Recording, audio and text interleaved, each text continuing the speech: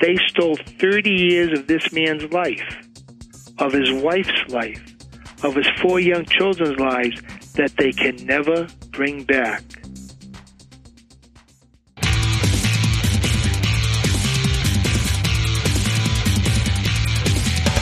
This is Lawyer to Lawyer, the award-winning legal podcast with J. Craig Williams and Robert Ambrogi.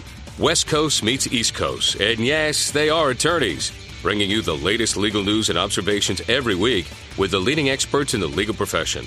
Produced right here on the Legal Talk Network. Welcome to the Legal Talk Network. This is Lawyer to Lawyer. This is Bob Ambrogi. My normal co-host, J. Craig Williams, is away this week, but we're glad you could join us. I, of course, write a blog called Law Sites and another blog called Media Law, and Craig writes the blog, May It Please the Court, out of California. I'd like to thank our sponsors this week, SunTrust, a company that offers private wealth management solutions for attorneys and law firms. You can find out more about them at suntrust.com/law. And also Clio, the web-based practice management program, which you can find at goclio.com. Well, the news this week is full of talk about Elena Kagan, the Supreme Court nominee. We're going to talk today about a case that perhaps is at best a footnote on her biography, but it was very, very important to the people who were involved in it and to the people whose lives it affected. Joe Salvati of Boston spent nearly 30 years in prison as an innocent man. The final chapter is now being written of that story, a story of one of the worst cases of injustice and wrongful imprisonment ever written. After years of legal twists and some unbelievable turns, just this week, the Justice Department has declined to appeal to the Supreme Court a $101.7 million award for Joe Salvati and 3 other men, Louis Greco, Henry Tamelio, and Peter J. Limoni, and who were all wrongfully accused back in 1965 for the murder of Edward Teddy Deegan. Their convictions were ultimately overturned in 2001. Sadly, 2 of the men died while still in prison. Over the years, the case has been covered nationally and locally, including from any number of reporters around here. Jonathan Saltzman of the Boston Globe, Peter Gilzinas from the Boston Herald, and notably Dan Ray from WBZ-TV, who kept this case in the public spotlight. It was U.S. District Judge Nancy Gertner who ordered the government to award these 4 men a damage judgment in 2007, blasted the FBI for its role in this case, saying that Judge Gertner said this case is about intentional misconduct, suborning of perjury, the framing of innocent men. That award from Judge Gertner was affirmed by the First U.S. Circuit Court of Appeals. And it was that Elena Kagan's, as Solicitor General of the United States this week, decided not to pursue an appeal of. Well, we're going to find out a lot more about this case with two men who really were kind of heroes in this case. Notably, both of them are lawyers. Ironically, perhaps one of them acted in this case as an advocate, the other as an investigative journalist and reporter covering this case over the years. So let me introduce each of them and bring them into the program. And starting first off with attorney Victor J. Garrow. Victor Garrow was Joe Salvati's lawyer for more than 30 years. He's an attorney based in Medford, Massachusetts. He believed from the beginning of this case that Mr. Salvati was innocent of these charges. He spent decades making everybody else believe it, championing the case with incredible tenacity and doing it all pro bono. He has been recognized for his efforts, not just in the courts, but with awards from the American Bar Association and elsewhere. He's the kind of lawyer I think most of us in the profession aspire to be. Welcome to the program, Victor Garrow. My pleasure. Thank you for having me. And also joining us today, returning guest, host of his own nightly talk radio show on WBZ Radio in Boston, Dan Ray.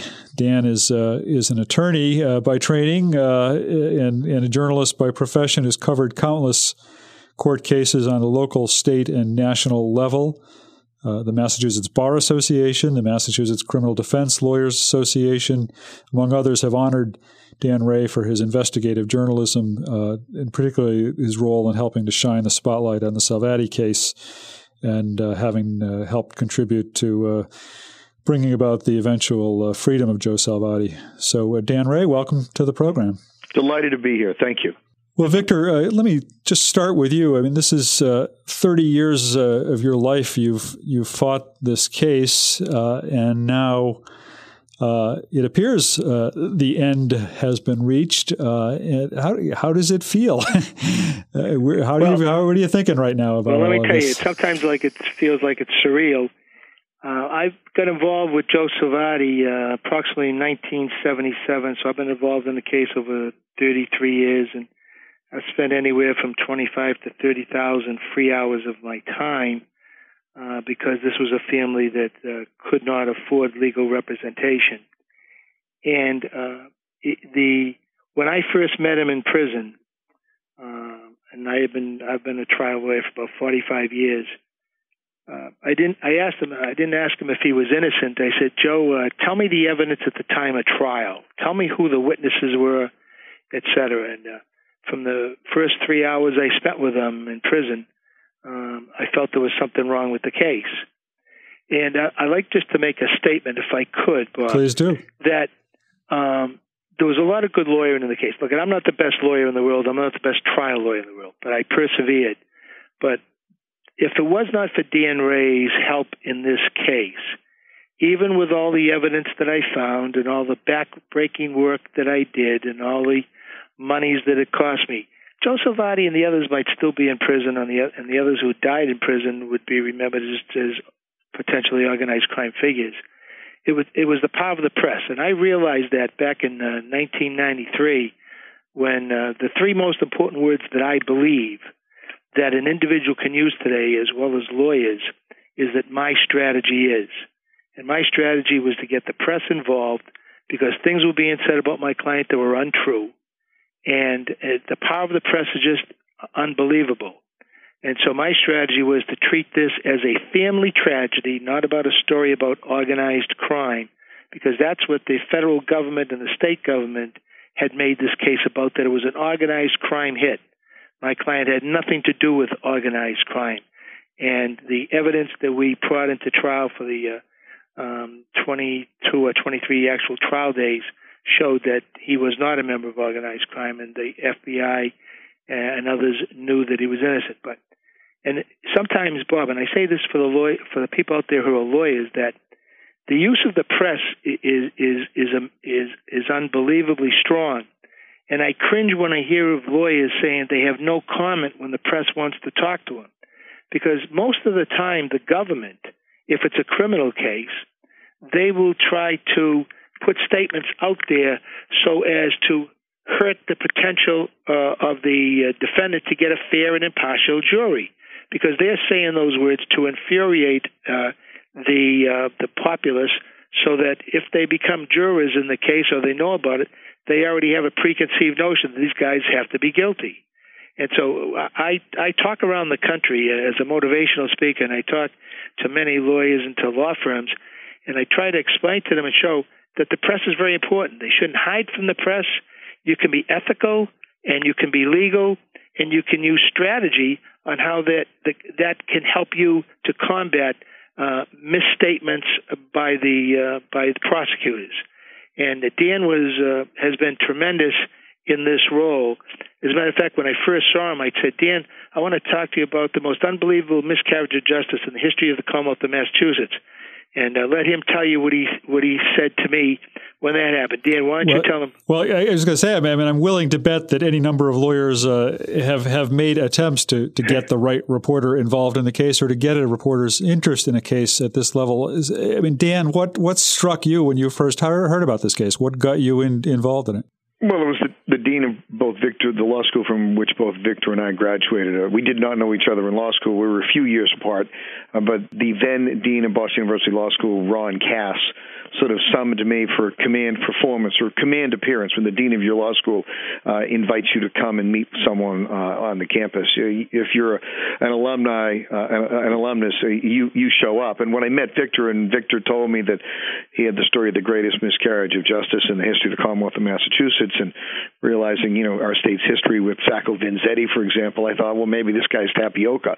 But I had to sit there and listen to his tale, which at a minimum intrigued me. I then spent weeks going over documents, trial documents, transcript, etc., and sufficient questions were raised in my mind that forced me to investigate further. I eventually became convinced that at a minimum, Salvati and the others had not received a fair trial, and the more questions that I asked, it seemed, the more questions that were raised in my mind.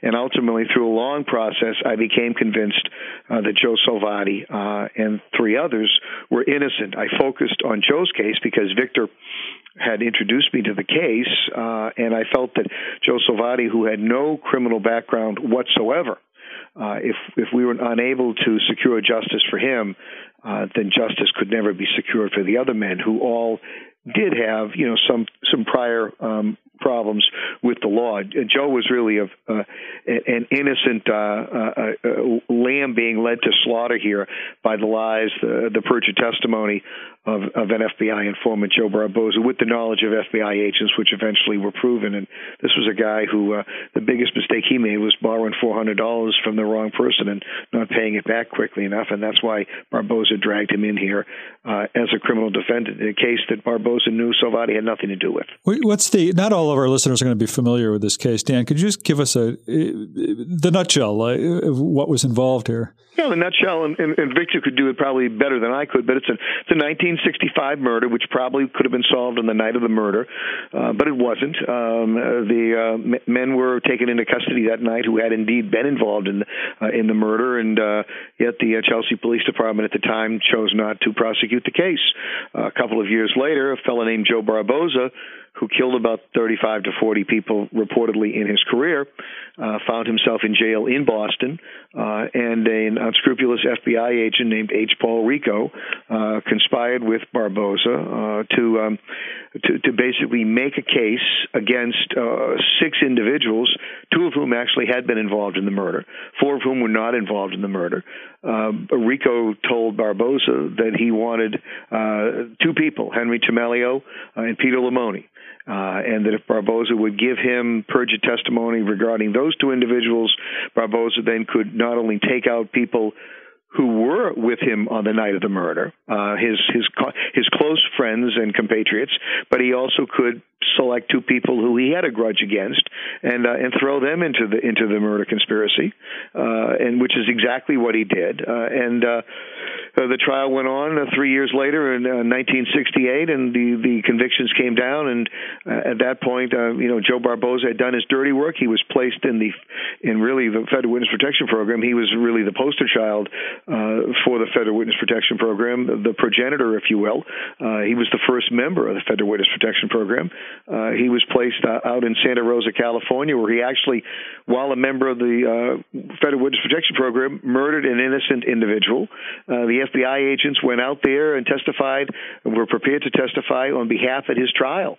So this was an ongoing conspiracy. Ironically, the lead FBI agent was H. Paul Rico, which of course is not named for the racketeering statute, but it is sort of ironic that the same initials of the Rico statute were the last name of this corrupt FBI agent, who himself, by the way, died in a Tulsa, Oklahoma city jail back in the late rather in the earlier part of this decade, having been charged with the murder of an Oklahoma businessman. So it is a long and tangled web, which began with an incredible amount of FBI corruption right here in the Boston office of the FBI. Bob, one of the things that I talk about, and I've been on 60 Minutes several times and others, you can boil it down to the following: that the federal government knew that my client was innocent.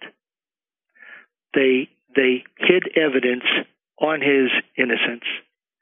They allowed the state to ask for the death penalty knowing that he was innocent, and then did everything they could to prevent me from getting him out on parole, because dead men tell no tales. If he dies in prison, then there'd be no guy like me around or Dan to bring about the real truth in this case. And it's an amazing story because of the following also. Joe Salvati, at the time he was arrested on October 25th of 1967, had a wife and 4 young children, 4, 7, 9, and 11. And the FBI and the federal government determined that it was more important for them to protect their murderous informants than it was to protect an innocent man who had 4 young children and a wife, because this was never a search for the truth be damned. All they wanted was to have informants giving them evidence against organized crime people in their war against the mafia. And where were you in the case when you realized this? I mean, at what point did you come to be aware that there was this conspiracy? Well, that was the first day. Salvati had been in prison about 10 years before I got involved in the case. I got involved in the case in 1977. When he spoke to me for the first time I met him, and it was like just being in the movies, by the way. I believe I went on a Saturday morning. It was raw, rainy, cold, dreary, dark day. And I met him in prison, and I spent about 3 or 4 hours. And he told me the story. It just didn't make sense to me. And there was only one witness against him. And there were 3 things, and I won't have the time to go into it in the program, but timing, getaway car, and disguises were the 3 things that always bothered me the very first time that I ever met Joe Salvati. And then, as Dan did, I did my own research and my own due diligence, and then I kept finding out more and more evidence. And as a fact, many of my criminal defense friends, lawyers, had said to me, "Are you nuts? You're a one-man law office, one secretary. You're going to take on what? The whole FBI? You're going to take on the Justice Department, the U.S. Attorney's Office, the Organized Crime Section of the U.S. Attorney's Office, the Attorney General's Office in Washington, the FBI offices in Washington. You're going to take on the state government. You're going to take on the district attorney. You're going to take on the local police departments. You go, we are one lawyer with one secretary." He says, "Doesn't matter. There's something wrong here in this case." And it is proven out after 33 years that everything that I ever said and everything that Dan and I brought out and talked about all came true. And the bottom line here is what Judge Nancy Gertner wrote, and if I could just quote it, boy, it was only 2 sentences. Please do. The FBI was responsible for the framing of 4 innocent men. They suborned perjury and suppressed exculpatory evidence at trial and thereafter for the next 30 years.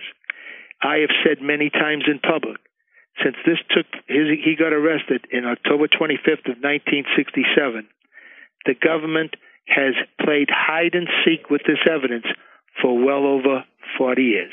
And so at some point this turned from, after you were dealt with the criminal issue and you were able to get him exonerated far too late, really, in this process, then it became a civil proceeding and you went after monetary damages. Well, there was a small step in between.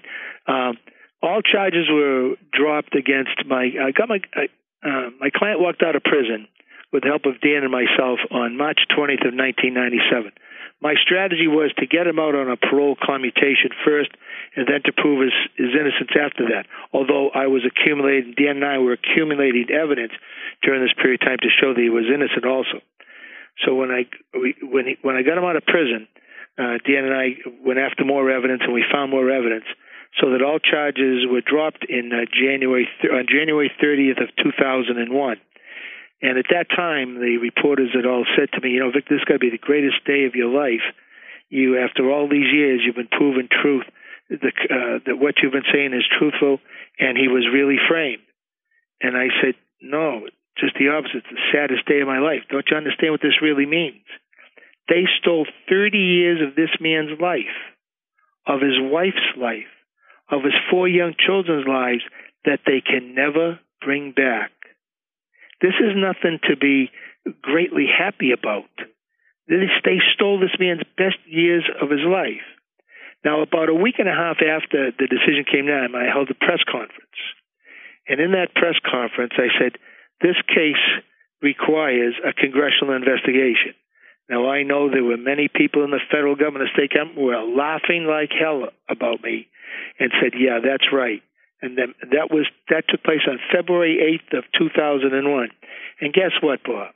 On May 3rd of 2001, I was testifying in Congress before the House Government Reform Committee, testifying about the criminal activities of the FBI in Boston.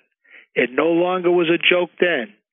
3 months after I said this requires a congressional investigation, it lasted for 2.5 years, the investigation. And Dan Burton, who was chairman of that committee at that time, likened what the FBI did to my client, his wife, and children as an act of domestic terrorism. Dan, at what point, I mean, was there a turning point in this case for you? Tell us about some of the twists and turns that you encountered in reporting this.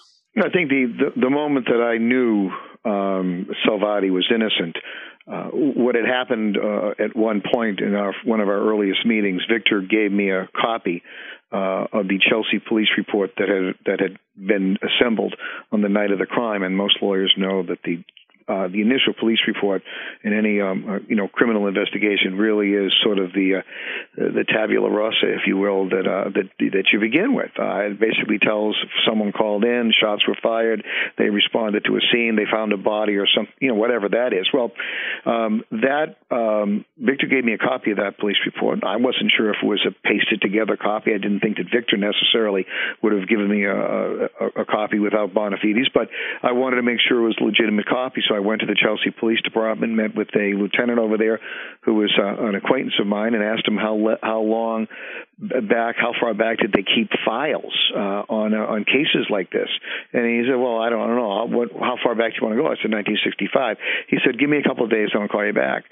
He went up to the attic an hour later in the old Chelsea police station, found the actual file with photographs of the murder scene, photographs of the victim sprawled in blood, along with the original police report, which was an exact copy of what Victor had given me. At that point, I went back and reviewed the transcript and realized that the original police report named a different set of killers. It would have been manna from heaven for any competent defense lawyer, and these people did have competent defense attorneys at the time of trial, and yet none of this ever was used. I could find no evidence of this in the transcript.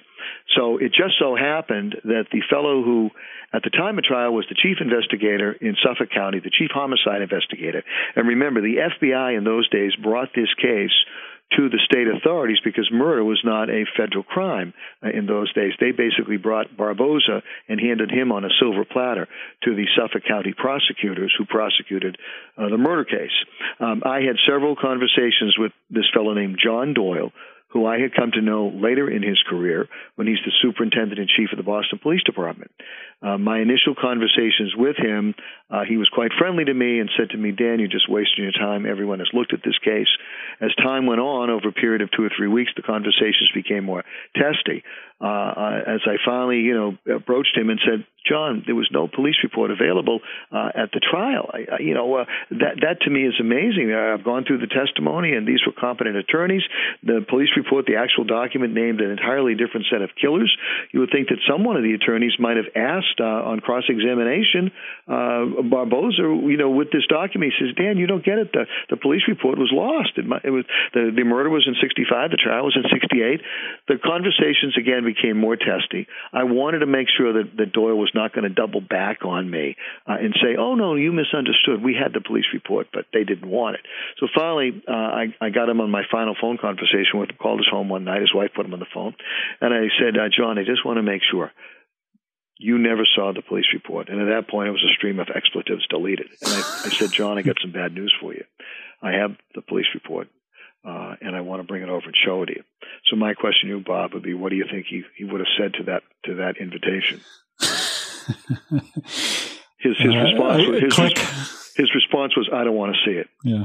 That was my last conversation with him. I knew at that, if I had been a prosecutor, he would have received a target letter the next day. Yeah. I knew at that point that this trial was not on the level, and I knew that police report had been lost, suppressed. Somehow, the original found it back into the case file, dead in the attic of the Chelsea Police Department, and we were able to locate it. But that convinced me that games were played with the criminal justice system at the price of 30 years for Joe Salvati and 109 years for the 4 men in total. Bob, also, when I received a copy of that police report, it was approximately 2 to 3 months prior to the parole board hearing in 1989 about my client. I have never disclosed how I got it, nor will I, and many people want to know how I received it.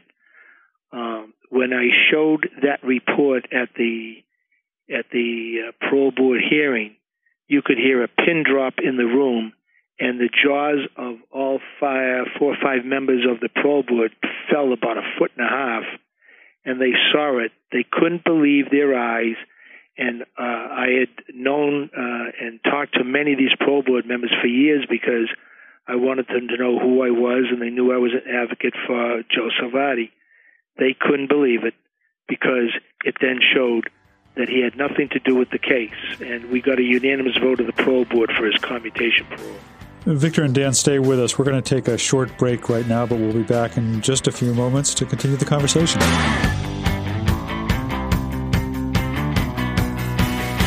Has the recent economic climate affected the financial goals of your firm?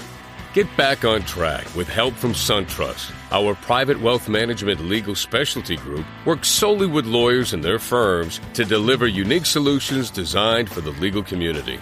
SunTrust advisors give you sound guidance on everything from maximizing cash flow and wading through benefits planning to understanding how to retain attorneys and staff. Learn more at www.suntrust.com/legal. SunTrust.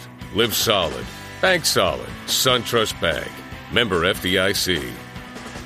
Imagine how much easier managing your practice would be if your practice management software was web-based.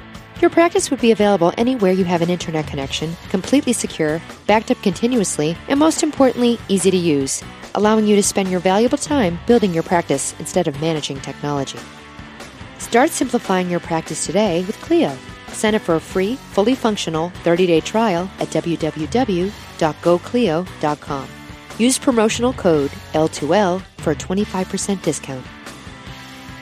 Engage your brain. Go to LegalTalkNetwork.com and listen to all the great legal podcasts.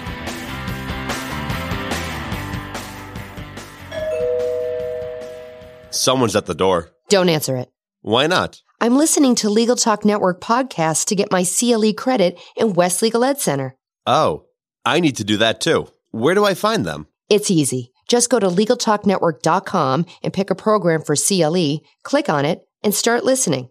Or go to WestLegalEdCenter.com and choose from any of the Legal Talk Network programs available for CLE. Perfect. I'll do that right now.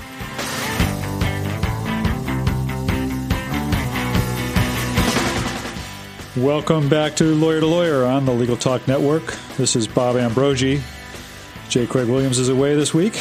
We are joined by our guests, attorney and journalist Dan Ray and attorney Victor J. Garrow, who championed the innocence of Joe Salvati and fought to prove the government had wrongly convicted and imprisoned Salvati and 3 other men for decades. Victor, I mentioned President Obama's Supreme Court nominee, Elena Kagan, at the outset of this. I understand that you went to Washington to speak with Kagan about this case and to ask her not to appeal. Do I have that right? If so, can you tell me about that conversation? We had. I did not go personally. I had brought in another law firm with me from Connecticut, Austin McGuigan. He and I grew up here in Medford together, And I brought him in because he had investigated the FBI several years ago. He was formerly like the Attorney General down in Connecticut for about 17 or 18 years. And 3 or 4 lawyers went down to Washington. I was not one of them because they would only see so many. And we made our case. We did not meet with the Solicitor General herself. We met with the associate who was handling the case, and we made our presentation of what we thought the law was. And it seems that carried the day because the Solicitor General decided not to appeal this case. And I'd like to say to everybody that's out there, this was a courageous act by the Solicitor General. There is no doubt that she was under major pressure from the FBI and the Justice Department to go forward with this case, because this case has been about delay, deny for decades. And she and her staff had reviewed the law and finally came to the conclusion that the First Circuit Court of Appeals came to twice, by the way, in this case, that we were correct in our interpretation of the law and the Justice Department was incorrect, and had the courage and the guts to say, no, it ends here. And I thought that was a very courageous act of a Solicitor General who is now has been nominated for a Supreme Court justice. I think it's also important to mention, and Victor would confirm this, that the Solicitor General's office had asked for an extension of, I believe it was 60 days, Victor? Yes. In order to make their final decision. And, of course, when that extension was requested, my instinct was, well, the only reason they're asking for an extension is they're going to try to secure a certiorari with the U.S. Supreme Court. And so I was surprised as anyone, pleasantly surprised as anyone on April 30th when the Solicitor General's office decided to end the case. And in the words of T.S. Eliot, ends sort of with a whimper as opposed to a bang. And we talked about the money here and the fact that money really can't make up for what was lost. But tell us about Joe Salvati. I mean, where is he now, and what is his reaction to all of this? Sure. Joe still lives down the north end of Boston, which is the Italian section of Boston. He lives in a subsidized apartment. It's about 700 square feet. He has been very active with his children, grandchildren, and great-grandchildren. They live a very Spartan life. He loves his kids. They have a very close family. To show you how close the family was, Bob, if I could, because this will show something about the family. I used to go and visit Mrs. Salvati and the children about every 4 months, because they lived on the 4 little letters that I gave them, HOPE, because I was the only one in the 70s and 80s that had their interest at heart. Dan did not come on with me till 93. And so I used to talk to them all. One door would close. I said, well, this is the strategy that will open up another door. So one of the times that I was at Mrs. Salvati's small little apartment, I noticed that there was a card on top of the TV. So I didn't see I didn't say anything the first time I went, or the second time, or third. Finally, about my 4th or 5th time I went there, I said, Marie, what is that on top of the TV? I see there's a card there. She says, yes, it is. I said, can I go over and look at it? She says, absolutely. So I went over there and I looked at the card, and it was a love card. And I said, Marie, can I look in it? She said, certainly. And in it, there was a personal statement from Joe to his wife. And I said to Marie, tell me about this. Well, she says, every Thursday, my husband sends me a romantic card, and I receive it on Friday. And I put the new card on top of my TV set. That way, when I'm walking around, if I feel lonely, I feel that Joe is with me. And that's how we kept our love life together all the years that we were separated. And I said, what have you done with the cards, Marie? She says, I have kept every one of these cards in shoe boxes tied with a ribbon. And she still has them to this day. And she says, and she cried when she said it to me, she says, I feel like my life has been lived in a shoebox, because that's how we kept our love life. She brought the children to see their father every other week, and it would sometimes in prison would take 2 to 3 hours for her just to get there. And at one time, he even said to Marie, I could be in the rest of my life. If you want to divorce me, you can get divorced. She says, no, honey. She said, we did this for better or for worse for the rest of our lives. I would never leave you. She never did, and she never has. If there's one of my heroes in life, it's Mrs. Salvati, because she then had to go get a job. She had to learn how to drive a car. She had 4 young children. She kept the children together, provided a decent home for them, God bless her, and still visited her Joe every week so that he wouldn't be without her. And they made a pact that she wouldn't tell him the problems that were going on at home, and he would not tell her the problems in prison. And there's one further story that I have to say. You know, sometimes kids can be very cruel.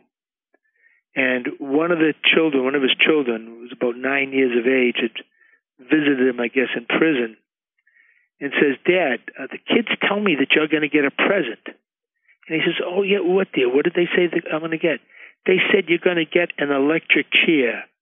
Dad, what's an electric chair, and what does that mean? Now, how do you explain that to a 9-year-old? Good. Joe then went back to his cell that night and didn't come out for about a day and a half because all he did was cry. Yeah. The government doesn't want you to hear these stories because to them it's just papers and papers. But to myself and Dan, who have fought for these people for these many years, it's about a family tragedy, and it's about a family strength, love, and devotion that kept together through 30 years of turmoil. God bless them. We received a $31 million verdict for Joe Salvati and his family. Now with interest, it's about $33.5 million. And for people who keep track of these things, we've been told it's the largest single award in the history of the United States for a wrongful imprisonment case. Well, it's an amazing story all around, an amazing story of your effort over many, many years, pro bono all along the way, of incredible reporting work by Dan Ray. Well, we're getting towards the end of the program, and I do want to give you each an opportunity to kind of share your closing thoughts on that. And Dan, let's hear from you. I don't know if you want to comment at all on what Victor was just saying, but I'd like to hear your final thoughts on this story, if there's a final thought to be shared. Sure. Well, for me, it was the story. I worked for 31 years for the CBS affiliate in Boston, WBZ-TV, and I did a lot of stories. I put people in jail with some of my stories. This is the first individual that I can honestly say helped get out of jail. I'm a lawyer by training. I'm a member of the bar, and I maintain my active status as an attorney. But I probably spent more time working on this story than anything that I ever did while I was an active practitioner, and I was very active in the 70s and 80s.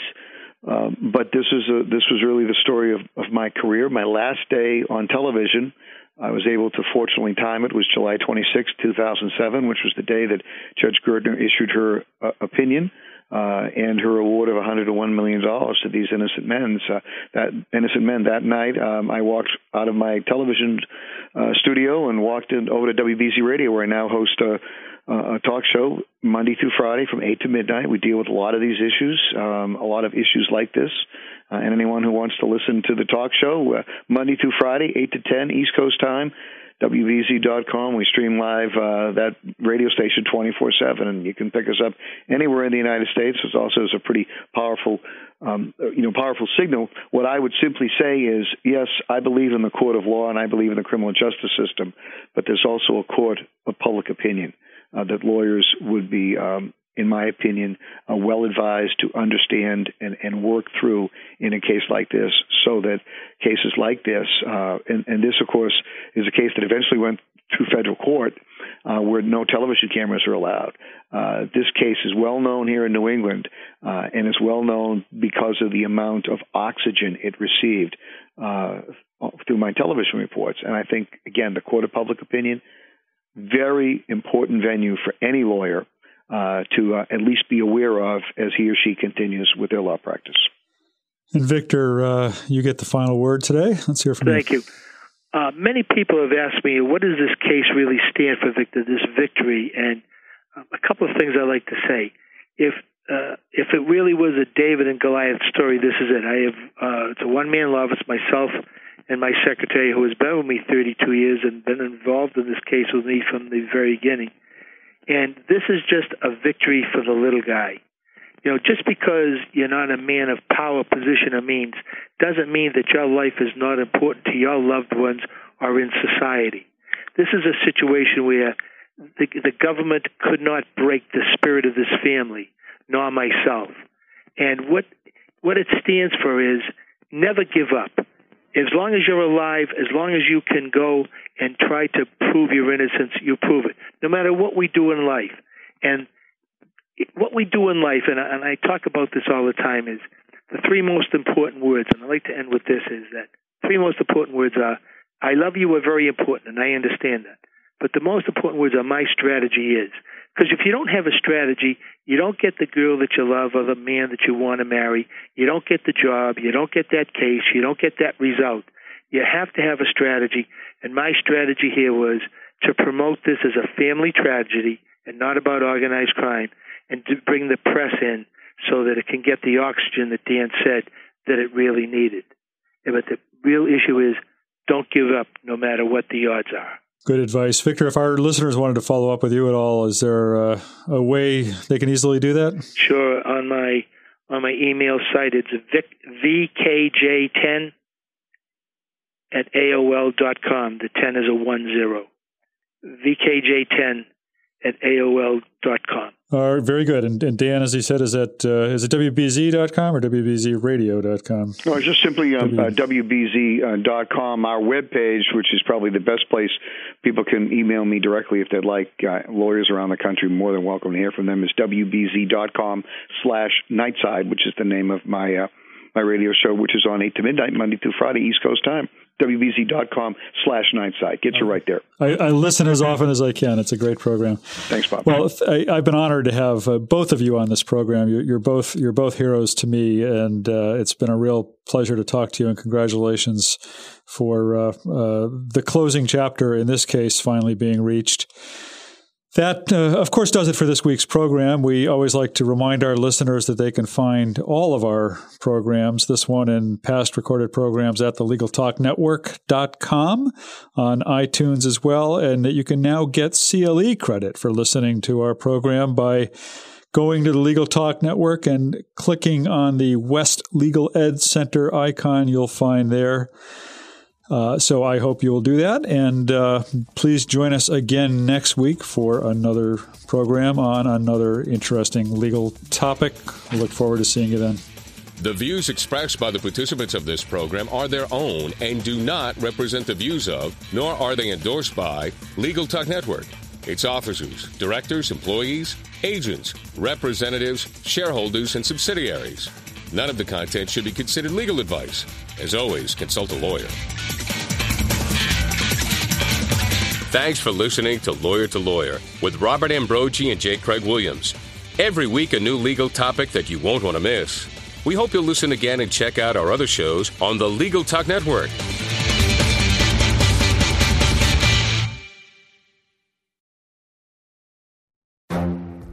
The Lunch Hour Legal Marketing Podcast, your resource for the tips and tactical advice you need to grow your business. Plus, keep up with the news and commentary you crave to stay one step ahead. It's hosted by me, Guy Sakalakis. And me, Conrad Som. Every other week, we break down the issues holding back your marketing strategy and talk about the changes you need to be prepared for.